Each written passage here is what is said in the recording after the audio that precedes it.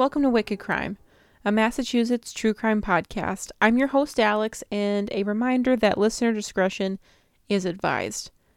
So today we're going back to someone I talked about way back in the Lady of the Dunes episode, which I recommend you checking out if you haven't already. But in that episode, I touched briefly on Hadden Clark because he was someone people thought might have been responsible for the unsolved Jane Doe murder in Provincetown on Cape Cod back in 1974. And he's a character, that's for certain. One of the names the media gave him was the cross-dressing cannibal, which I thought was just a little too much to make the title of this episode. Just because, and I'm not sympathetic towards him or anything, but he was probably struggling with some pretty serious mental health issues, possibly schizophrenia, and also maybe even issues with his own gender identity. So I think calling him a cross-dresser isn't really fair, but let's break that all down. So Hadden was the second of 4 children, and he was born in April of 1951. He has an older brother, Bradfield, who was also pretty disturbed, but we'll talk about his crimes later on in the story. His parents, Flavia and Hadden Clark Sr., were pretty well-off people. She liked to brag that her family was descended from settlers of the Mayflower and also from people who fought in the Revolutionary War. Meanwhile, Hadden Clark Sr. had a father who was the mayor of White Plains, New York. He was a pretty smart guy, or so it seemed, because he had all these degrees in chemistry, and there's a lot of claims that he helped invent plastic wrap, but I'm not really sure if that's true. The Clarks did move around a lot because Hadden's father was always trying to find new jobs to make more money, but when Hadden was born, they lived in New York, and plastic wrap was invented in Michigan at Dow Chemical by a man named Ralph Wiley in 1933. And it's like a little trivia for everyone here.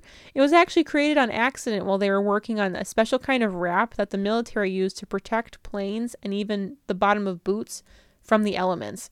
John Riley, who was Ralph Wiley's boss, helped develop it and named it Saran Wrap after his daughters Sarah and Anne.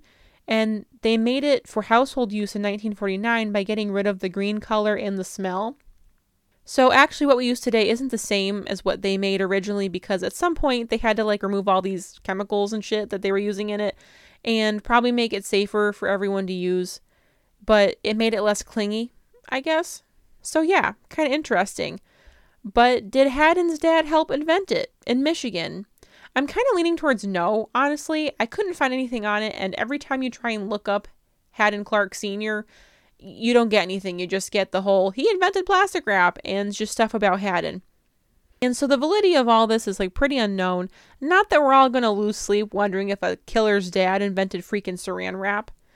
But anyway, on the outside, Flavia and Hadden Sr. seemed like they were a pretty normal couple, but they were actually very abusive towards each other, both physically and emotionally. They both thought Hadden was going to be a girl, so they spent a lot of his formative years referring to him as Kristen, and Flavia would dress him up in dresses. So you can only imagine that there was some kind of effect that this was having on this kid. And it's not the first time we've actually seen something like this happen. So this already is happening to him, and on top of that, his mother believed that he had some kind of developmental delay, so she took him to Yale to get tested for it. And they told her that he most likely had cerebral palsy and maybe even some brain damage. And she blamed this all on a bad delivery, which they used apparently forceps and it wasn't done right. And they think it damaged his brain when he was born.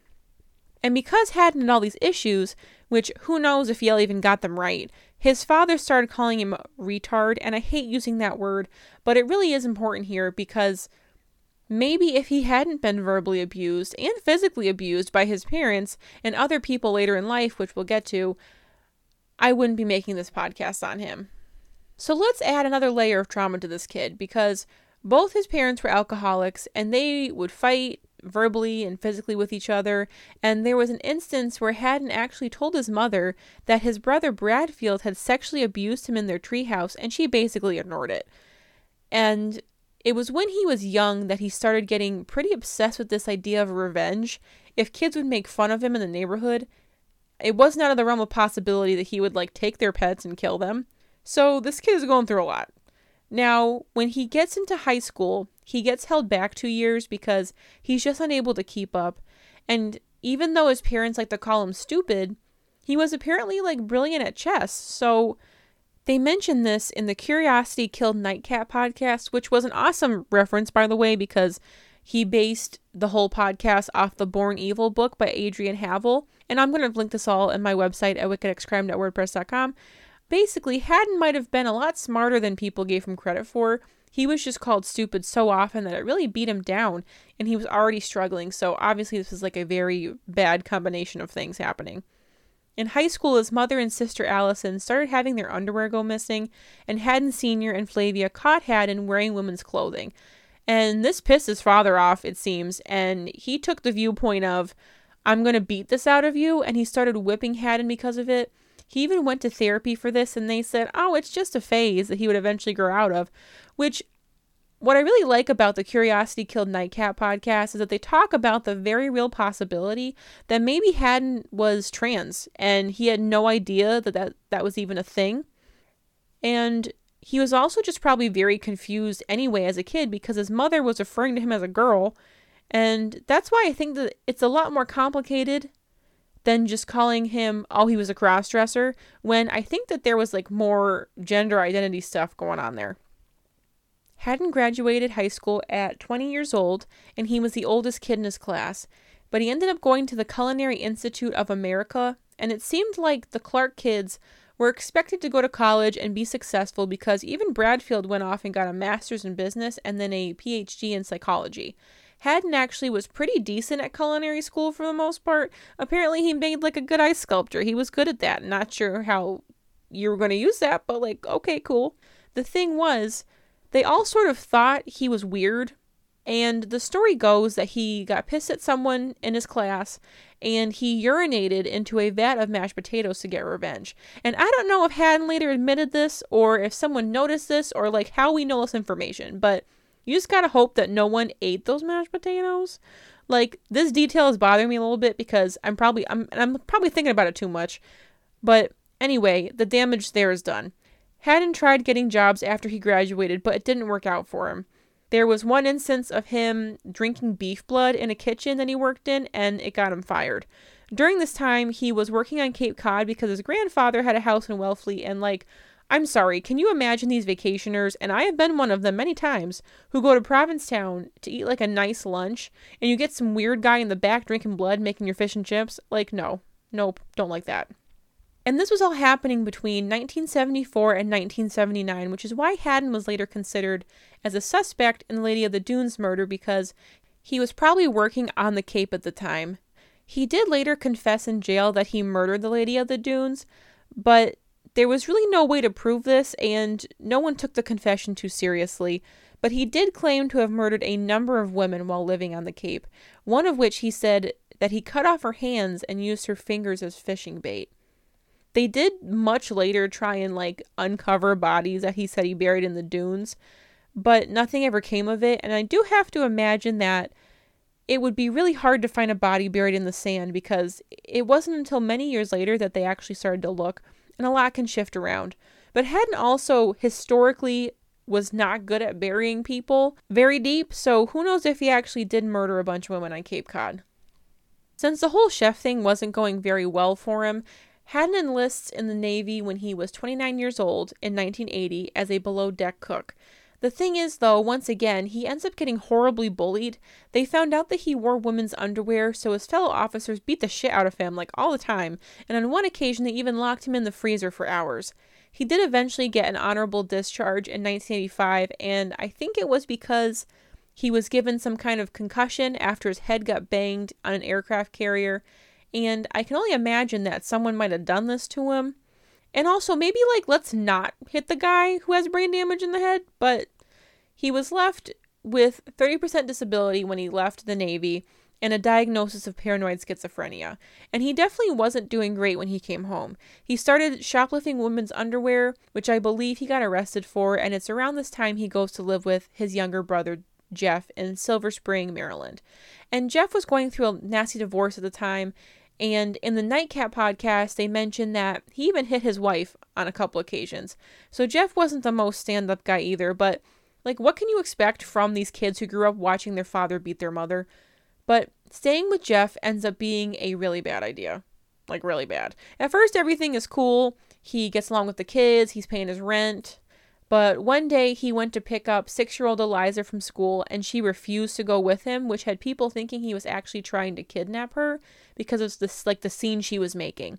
And apparently, once Jeff showed up to defuse the situation, he said, "Don't worry, that's just Eliza's retired uncle," which completely set Hadden off. And so you can imagine that unpacking more of this drama probably wasn't a good thing. Somewhere down the line, he's caught masturbating in front of the kids. So there's no details on what happened here, not that I want them, but considering that he had a good relationship with the kids and Jeff at first, it's just strange to me that this happens. So it might have been like a "they walked in on me" thing, or it was intentional, which certainly would have been a good reason to kick Hadden out, and also pretty much proves that he's not right in the head. And Jeff is pretty much like, "You have to go. You can't stay here anymore." And that's fair. On May 31st, 1986, Hadden was packing up his truck to leave when Jeff and the whole family are out to just give him some space to get out of there. And this is when 6-year-old Michelle Dorr wanders over from her house and asks Hadden if Eliza was home. Michelle was the daughter of Carl and Dorothy Dorr, who were also going through a very nasty divorce. And on that day, she was hanging out at her dad's house, which was a few doors down from where Jeff Clark lived. They had watched movies and had snacks, and he let her go outside in her pink polka-dotted bathing suit to play in what I'm guessing was one of those like plastic blue kiddie pools. Meanwhile, Carl stayed inside and watched the Indy 500. And like, I have trouble with people not keeping an eye on their children, especially little kids. But I also host a true crime podcast, so I think I might be a little more paranoid about things than most people. But anyway, Michelle did wander out of her backyard to the Clark house, and Hadden, for whatever reason, saw this as an opportunity to do something really terrible. He told Michelle that Eliza was upstairs, and he grabs a knife and follows her. One theory is that he decided to do this as revenge for the incident that happened at school with Eliza, and I think that's possible. Just like how he would kill people's pets when he was younger, now he decided to hurt a person instead. Hadden attacked Michelle in Eliza's room and slashed at her chest. When he put a hand over her mouth, she actually bit him, which is a hell of a move from a kid who was probably very confused and very scared. But unfortunately, it only angered Hadden, and he ended up stabbing her in the throat. And this is what killed Michelle. There was blood everywhere, and he did his best to try and clean it up, and he even had to throw out this white rug in Eliza's room and hope that no one noticed or cared. And she had a hardwood floor, so it was easy to clean up. And you can only imagine that you find out later that the room you sleep in, your weird uncle killed your friend in. Like, that's insane to me. Like, that's some shit. So Hadden wrapped Michelle's body up and put her in his Navy bag and then placed her in the back of his truck. He worked at a country club at the time, and he had to be there in 20 minutes after he kills Michelle. And so he went, punched in on time, and worked his whole shift with Michelle's body in the back of his truck. Meanwhile, Carl finally realized that he hadn't heard from Michelle in a bit, and when he looked outside, she was gone. And he still isn't worried. He just figured she went to play with Eliza, and it was very normal and not a big deal. Now, Carl had last seen Michelle around noon, and it isn't until 5:30 that he finally decides to go and look for her. And he goes over to Jeff, who's home at the time, and he asks if Michelle was there, and none of the Clarks had seen her that day. Which is when this guy finally starts to freak out, thank God. He looked all over the street for Michelle, and he does call the police, who immediately treat him as their number one suspect. And this is pretty common because statistically, when a little kid goes missing, it's usually a parent or a guardian who's responsible. And his ex-wife kind of like backs this whole thing up because she told police that he had threatened to kidnap Michelle before, and also that he didn't want to pay the $400 a month in child support. Oh, and I believe he was also physically abusive towards his ex-wife too. So there's like a lot of red flags. I don't really blame the police for looking at him so hard. But the biggest error that Carl makes is that he tells police that he last saw Michelle at 2 p.m., not noon. And it seemed like his reasoning was that it wouldn't look as bad if it hadn't been as long since he had last seen her. But this gives Mr. Hadden Clark a decent alibi since he clocked into work for 2:46. So police figured that it wasn't really possible to take Michelle, do something with or to her, and then be able to drive to work and punch in on time.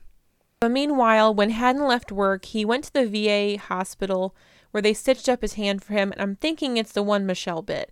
And wouldn't you be able to tell if there was a human bite mark there? But maybe he had some kind of story lined up for that one.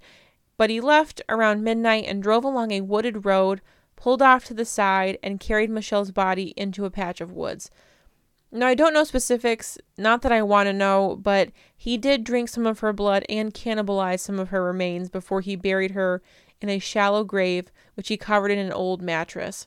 And I just really can't fathom any of that, because what happened to Michelle, just a little girl, really is just so awful. And it's this part of Hadden that I have trouble trying to find reason to. I get his gender identity issues and his mental illness and his revenge thing because he was bullied, but why the hell does anyone make the choice to eat another person? And he's not even the only one in his family to do this, but we'll get to that a little later. Regardless, Hadden leaves and Michelle would remain buried there and missing for 14 years. Police do bring Hadden in for questioning because they knew he was kind of a weirdo, and he was around the area where she went missing, and he had this record. And when they brought him, they started talking to him about Michelle, and they show him a picture of her, and he burst into tears and has to run to the bathroom to throw up. So they're like, wow, okay, he knows something. And they push him more and more, but he doesn't admit to anything. When they ask him if he killed Michelle, though, he tells them, I don't know, I may have done something. Sometimes I black out and do things I don't remember. And even though he tells them this, and maybe they know he was diagnosed as a paranoid schizophrenic, so they might have just thought he was making that up, they keep focusing on this timeline that Carl gave them. And like I said, it essentially clears Hadden, and instead they let him go, and they focus all their efforts terrorizing Carl Dorr because they are convinced he is the one responsible. Which you can kind of see why, but at the same time, there's a lot of cases that we see where cops get this kind of tunnel vision once they decide someone is guilty, and that's it for them. They don't want to look at anybody else. But the worst part is that their questioning is so intense and aggressive that Carl has a mental breakdown and admits to killing his daughter twice. And it seems very obvious that he got off the deep end, because he was hallucinating and he got very paranoid, and it got so bad that he was committed to the hospital psych ward. I guess I can't blame police for looking so strongly at Carl because he confessed to his daughter's murder, but to let Hadden go away so easily seemed like a mistake. Carl remained the prime suspect even though a body wasn't found, and so it's not like they could do anything or arrest him, but you can imagine what this guy's life was like for the next 14 years when everyone thought he killed his daughter. Meanwhile, Hadden moved to live in with his mother in September of 1988, where she eventually got pissed at him for stealing all of her stuff, and he flew off the handle at her. He started to beat her and nearly ran her over with his truck. She charged him with assault and battery and essentially just disowned him, which probably didn't help his already fragile mental state. So after this, completely alone, Hadden went and lived with a family in Bethesda, Maryland, the Mahanys. In December of 1988, they realized quick that he was not a good house guest. He was very strange, and they had some kind of falling out, and here comes Hadden with his love for revenge because he trashed their house. He put a can of oil on the door so it would fall on you when you walked in. He put fish heads inside their piano, their chimney, and the stove. He painted their rug black with spray paint, and finally, just like he did when he was a kid, he killed both their cats, leaving one in the freezer and one on the doormat. And this incident is one of the only things that actually really sticks with him because it later adds 10 years to the prison sentence that he gets. And I really don't understand how this doesn't get him put into jail because on top of all this going on, he was on probation for nearly running over his mother. Police had pulled him over and charged him with possession of a firearm, and he had been questioned in Michelle's disappearance, where they already thought he might have been up to something. But instead, they gave him probation and told him to get some psychiatric help, which doesn't really happen. Hadden did once say, and this is quoted from the Born Evil book, "I think I have a split personality. I don't like to hurt people, but I do things I'm not aware of." Now, I think this is really telling because if he meant that, I think there is a very strong case for him possibly having DID, which is dissociated identity disorder, or multiple personality disorder.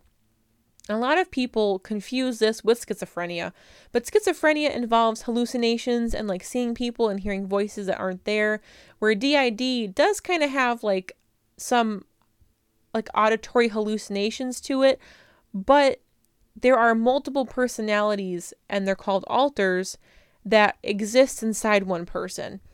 There is a main personality who is usually called the host, and this isn't always the present personality. So there isn't a lot of like firm psychological understanding to DID, though they think that it has a strong link to childhood trauma. And I do think a lot of people try and write it off as like a person acting or doing different characters to deal with these traumas.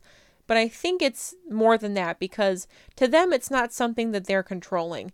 People who have DID sometimes describe it as they have all these people who exist inside of them, and there's always one alter who steps up into the spotlight and takes over. So if they're going through something really stressful, a more dominant and confident alter could take over. And there's a lot of stuff on YouTube about it, and that's kind of like why I know about it. I used to watch videos about people with DID, and it's very fascinating. And these alters can be different genders, they can be different ages, and have different accents. So what I'm getting at is, Hadden Clark might have been someone with DID, and maybe he was even committing these crimes as a different alter, and he wasn't himself. I remember reading in my earlier research that he liked to dress as a woman and call himself Kristen Bluefin. So maybe it was Kristen who did these bad things, and Hadden was just along for the ride. I'm not saying that's the case, at all whatsoever. I'm not a psychologist, but it's certainly something that is interesting. Maybe it's a possibility, and I'm not sure it's one that's been fully considered, because once he was in jail permanently, why even rock the boat and study him even more than you already have to? But the reason I get into this possibility of him having DID is the end of his crimes. Once he left the Mahanys, he went to live in a tent in the woods alone, which is probably a bad idea. Obviously. In February of 1989, he finally was arrested on multiple counts of theft because he had started going to churches, sometimes dressed as a woman, and he would steal ladies' purses and coats. When the police finally caught him and pulled him over to search the car, he told police that he was a woman, and he was only in jail for 45 days, and part of the reason was probably because he had a pretty solid lawyer, Donald Salzman, who gave him this card to hand out any police officer who tried to pull him over or arrest him, and basically it told them that they had to contact his lawyer, he was not allowed to answer any questions, and that he wasn't going to give any DNA. And there was a place on it for the officer to sign, they agreed to these terms. And Donald gave this to Hadden because he kind of felt bad for the guy, which he knew he wasn't right, and he needed a lot of help. But this is also a bad thing because Hadden was out of jail and had this talk to my lawyer card, and he was just free to go and do whatever he wanted. I'm not sure what he was up to when he got out of jail, because it wasn't until 1991 that we have more information on him. And this is when he met Penny Hodling at a church in Bethesda, Maryland, and she took pity on him and ended up hiring him as her gardener. And he did a decent job. I mean, the man was good at ice sculptures, maybe he was good at trimming a hedge. He actually seemed to like Penny because she treated him really kindly and was very motherly to him, and probably more motherly than his actual mother ever was, but she didn't seem to notice that her underwear would go missing and her clothes, and she did actually question him once about some garden tools that disappeared, but he just blew up at her. And Hadden was allowed to get himself something to eat in the kitchen and use the bathroom, so she trusted him a lot. Now Penny had a daughter, Laura, who was away studying at Harvard, and he'd gone through her room at times and taken her things, but the problem came when she returned home after graduation in the summer of 1992, because now Hadden was not the object of Penny's attentions, it was her daughter. So the revenge plot begins. Penny unfortunately told Hadden that she would be away on business between October 17th to the 25th, and so on Saturday the 17th, Hadden went to a hardware store and bought duct tape, nylon cord, and some rope, and paid with a check. But in the memo line of the check, he wrote Laura. Now, come on. I mean, the cashier had no idea what this was for, but later when police get a hold of this check, they're like, okay, well, here we go. That night, Laura went to bed early, just after 10, because she had a big project that she was working on the next day at a law firm that she was temporarily working at in Washington. So, this is obviously a very bright girl, and she was also considering becoming a teacher later in life. But that night at around midnight, Hadden entered the house with the spare key that he knew was there in the gardening shed. He was dressed to look like Penny, wearing a wig, carrying a black purse, and wore her underwear underneath all of his clothes. And he also carried a .22 caliber rifle under the trench coat that he wore. He entered Laura's room and asked her, "Why are you in my bed?" You can imagine what this was like, waking up to Hadden Clark, poking you with a gun, dressed like a woman, asking you that, and she probably had no idea who he was at first. She probably didn't recognize him. He said to her, "Tell me I'm Laura." And she did, and she begged him not to hurt her. For whatever reason, he forced her to go take a bath, and then after that, he bound her wrists and ankles in duct tape. And after that, he taped over her mouth, and then he continued and taped her eyes and her nose as well. And so she died from suffocation. He claimed that he was trying to cut the tape off and slipped and ended up stabbing her in the throat, but some sources claim that he did this on purpose just because he wanted to. He stayed with her body for some time before he started to grab items he wanted to steal, like clothing, jewelry, her class ring, and random stuff. He wrapped up Laura's body with sheets and pillowcases and put her in the back of his truck. And apparently he slept in her room that night. When he woke up, he dressed in woman's clothing again, and he had his wig on, and he left, and a neighbor even thought that he was Laura leaving for work that day. He drove to a nearby church, and he slept in the back of his truck with Laura's body. Meanwhile, her co-workers and everyone were starting to get concerned, like, why isn't she here? And they start, the search for her. They check her house, and when no one answered, they got in touch with her brother, Warren, but he found no trace of her either. And I have to imagine that Hadden did, a pretty decent job cleaning up, but at the same time, I'm fairly certain that police knew something bad had happened, and they did try and do some searches for Laura. Meanwhile, Hadden buried her in a shallow grave on the side of Interstate 270, disposed of some of her things in the woods near the church he liked sleeping near. Penny still tried to tell police that Hadden was just a nice gardener, but they brought him in for questioning, and he didn't really have a good alibi, only that he was sleeping in his truck near the church, and there was no one that could really confirm this. They did let him go, but when they did a bigger search, they had these dogs that came and they found the items that Hadden hid in the woods, including a pillowcase with blood on it and a single fingerprint. Now, they didn't even wait for confirmation on the fingerprint before bringing Hadden back to question him again, and they told him that they had the pillowcase and his fingerprint on it, which they weren't even sure of at the time, but figured it would help push him to confess if it really was him. In the Curiosity Killed Nightcap podcast, they make it sound like Hadden was held illegally because he asked for his lawyer over 100 times and they never called him. Hadden refused to say anything without his lawyer present. And they allegedly did all these weird tactics to get him to talk, like having female officers try and kind of seduce him and male officers intimidate him. And they said that officers grabbed Hadden's one-eyed teddy bear he liked to sleep with and tried to use that to make him talk, but in this account, he apparently spoke to the teddy bear once they were alone in the interrogation room, and he said, "I don't think I'm getting out of this one." And I don't see any other sources mention this treatment of Hadden, but it is very possible that this was happening in the time leading up to them figuring out if this fingerprint was his. But basically, they really shouldn't have been holding him because they never got his lawyer after he asked for it, which I'm pretty sure is illegal. But they were able to confirm the print, and they also got a hold of that hardware store check, so it was pretty obvious that Hadden killed Laura, so they were finally able to arrest him. On June 14, 1993, Hadden pled guilty to second-degree murder in court, which only gave him a 30-year sentence in jail. And I'm surprised that they went for this at all, because first-degree murder is premeditated, okay? It needs to have been planned and thought out, where second-degree is reacting in the moment. But he definitely planned to kill Laura. Look at the damn check he filled out. But regardless, he did finally end up in jail and had that 10-year sentence for tormenting the Mahoney family tacked on there too. Hadden stupidly started to brag about killing Michelle Dorr while he was in prison, and the inmates did beat the shit out of him for this, and it got so bad that they actually had to keep Hadden away from the other prisoners and separate him for a while for his own safety. But some also saw this as an opportunity to maybe get out of jail earlier if they gave police some good information. Another prisoner in the cell beside Hadden's told police all this information that Hadden confessed to him about Michelle, because Hadden actually thought that this guy was Jesus Christ and he called him that. And I guess he looked like Jesus, so that probably helped. But Hadden told this guy everything he did to Michelle. And so this guy then went and told police this, and police then took Hadden, and I guess we'll call the guy Jesus. They took them to actually go show them where Michelle had been buried. And Jesus tagged along because Hadden wanted him there. And Hadden also refused to do much of anything until they agreed to get him some women's clothing to wear, and they sent an officer to Kmart to do just that, get him a skirt and a blouse. And the fact that they even did this for Hadden is a little mind-boggling for me, but I guess it was the only way he would actually help them and point out where Michelle was buried.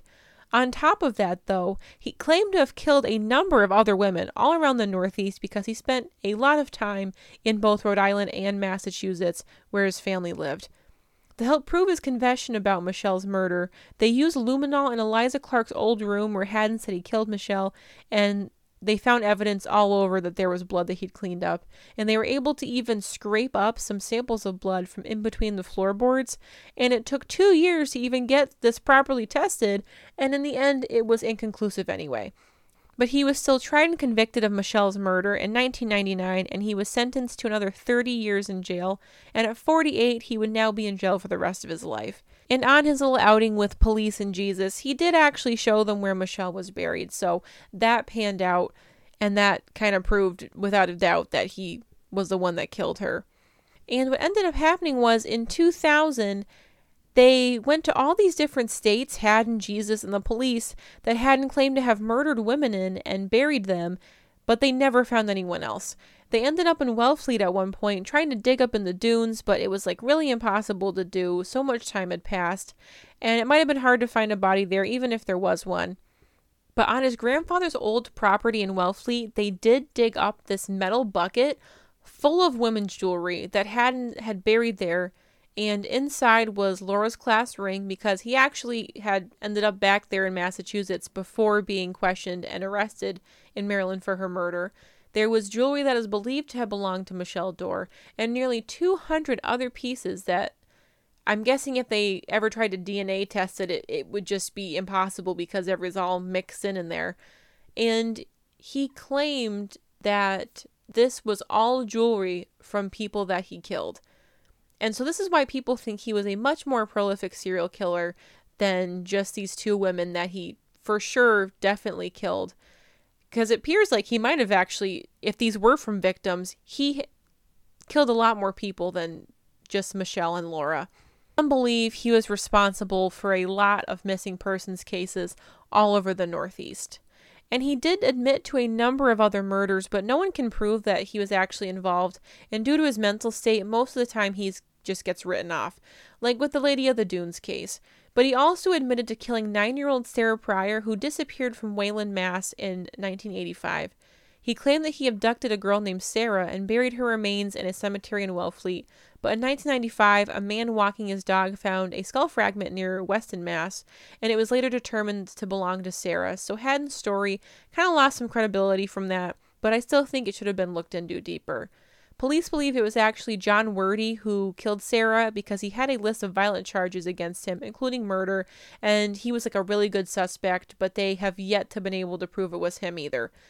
Hadden also claimed to have killed girls in Connecticut when he was in culinary school, and he said he buried one of them on the grounds of Castle Craig in Meriden because he liked visiting there, but this also has never been proven.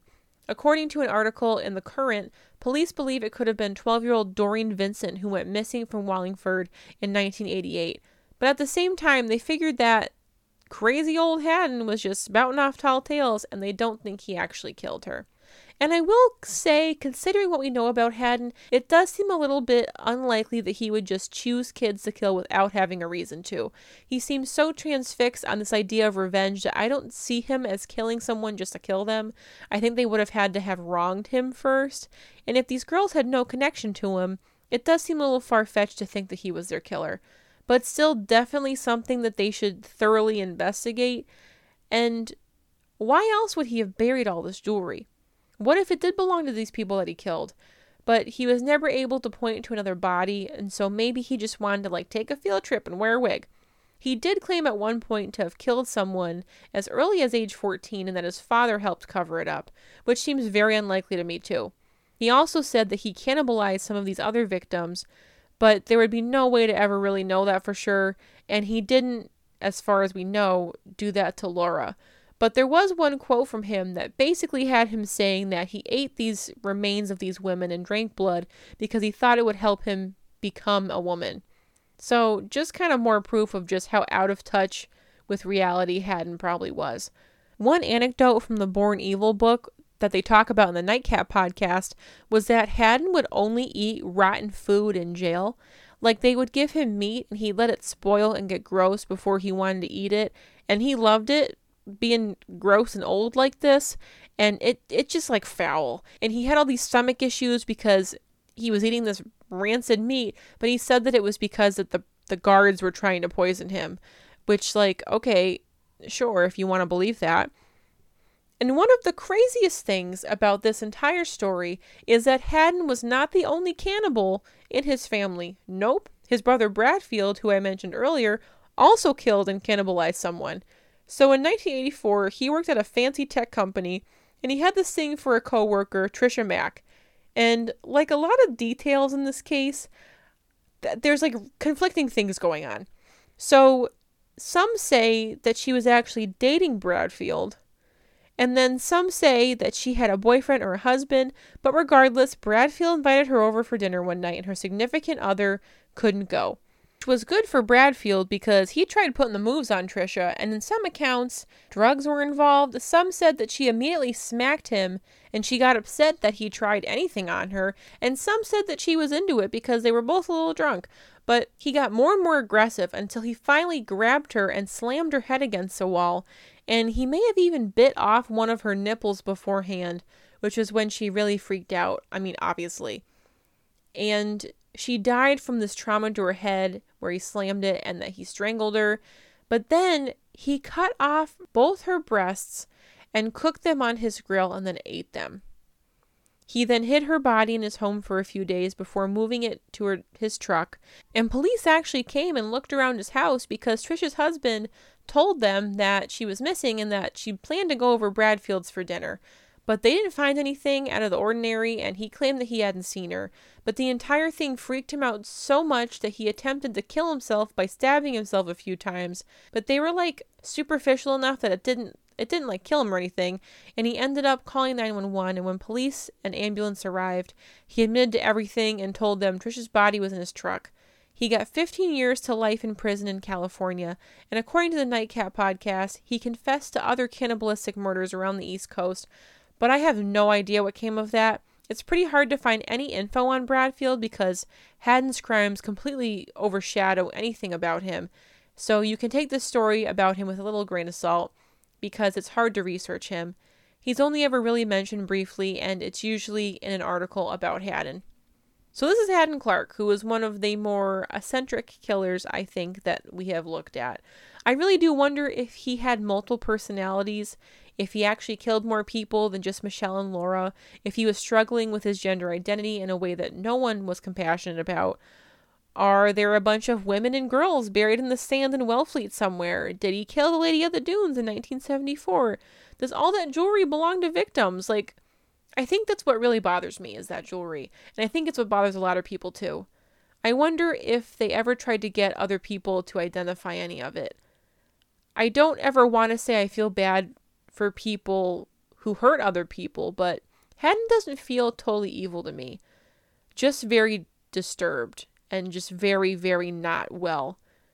Now, we don't know a ton about Bradfield, but he feels scarier to me than Hadden. Like, a seemingly normal guy barbecuing up some lady he liked? Like, nope, I'm good. I'm set. So what do you think? Did Hadden kill a lot more women? Is he just some revenge-obsessed schizophrenic with gender identity issues? I don't know. And maybe one day he'll give a real location for another victim, but until then, we won't know. So if you want to check out my sources, you can find them on my website, wickedxcrime.wordpress.com. You can find me on my Twitter at wicked_crime, Instagram at wickedxcrime, and you can also find me on Facebook if you look up Wicked Crime. And you should actually check out some of my social media because I posted a link on there about an update on the Stuart Weldon case. And if you hadn't heard of him, he is a Springfield serial killer who got arrested in 2018 And now, about a month before he was set to stand trial, he pled guilty. And it's kind of an interesting case. I do plan to cover it in the future at some point, so you can go check that link out if you want.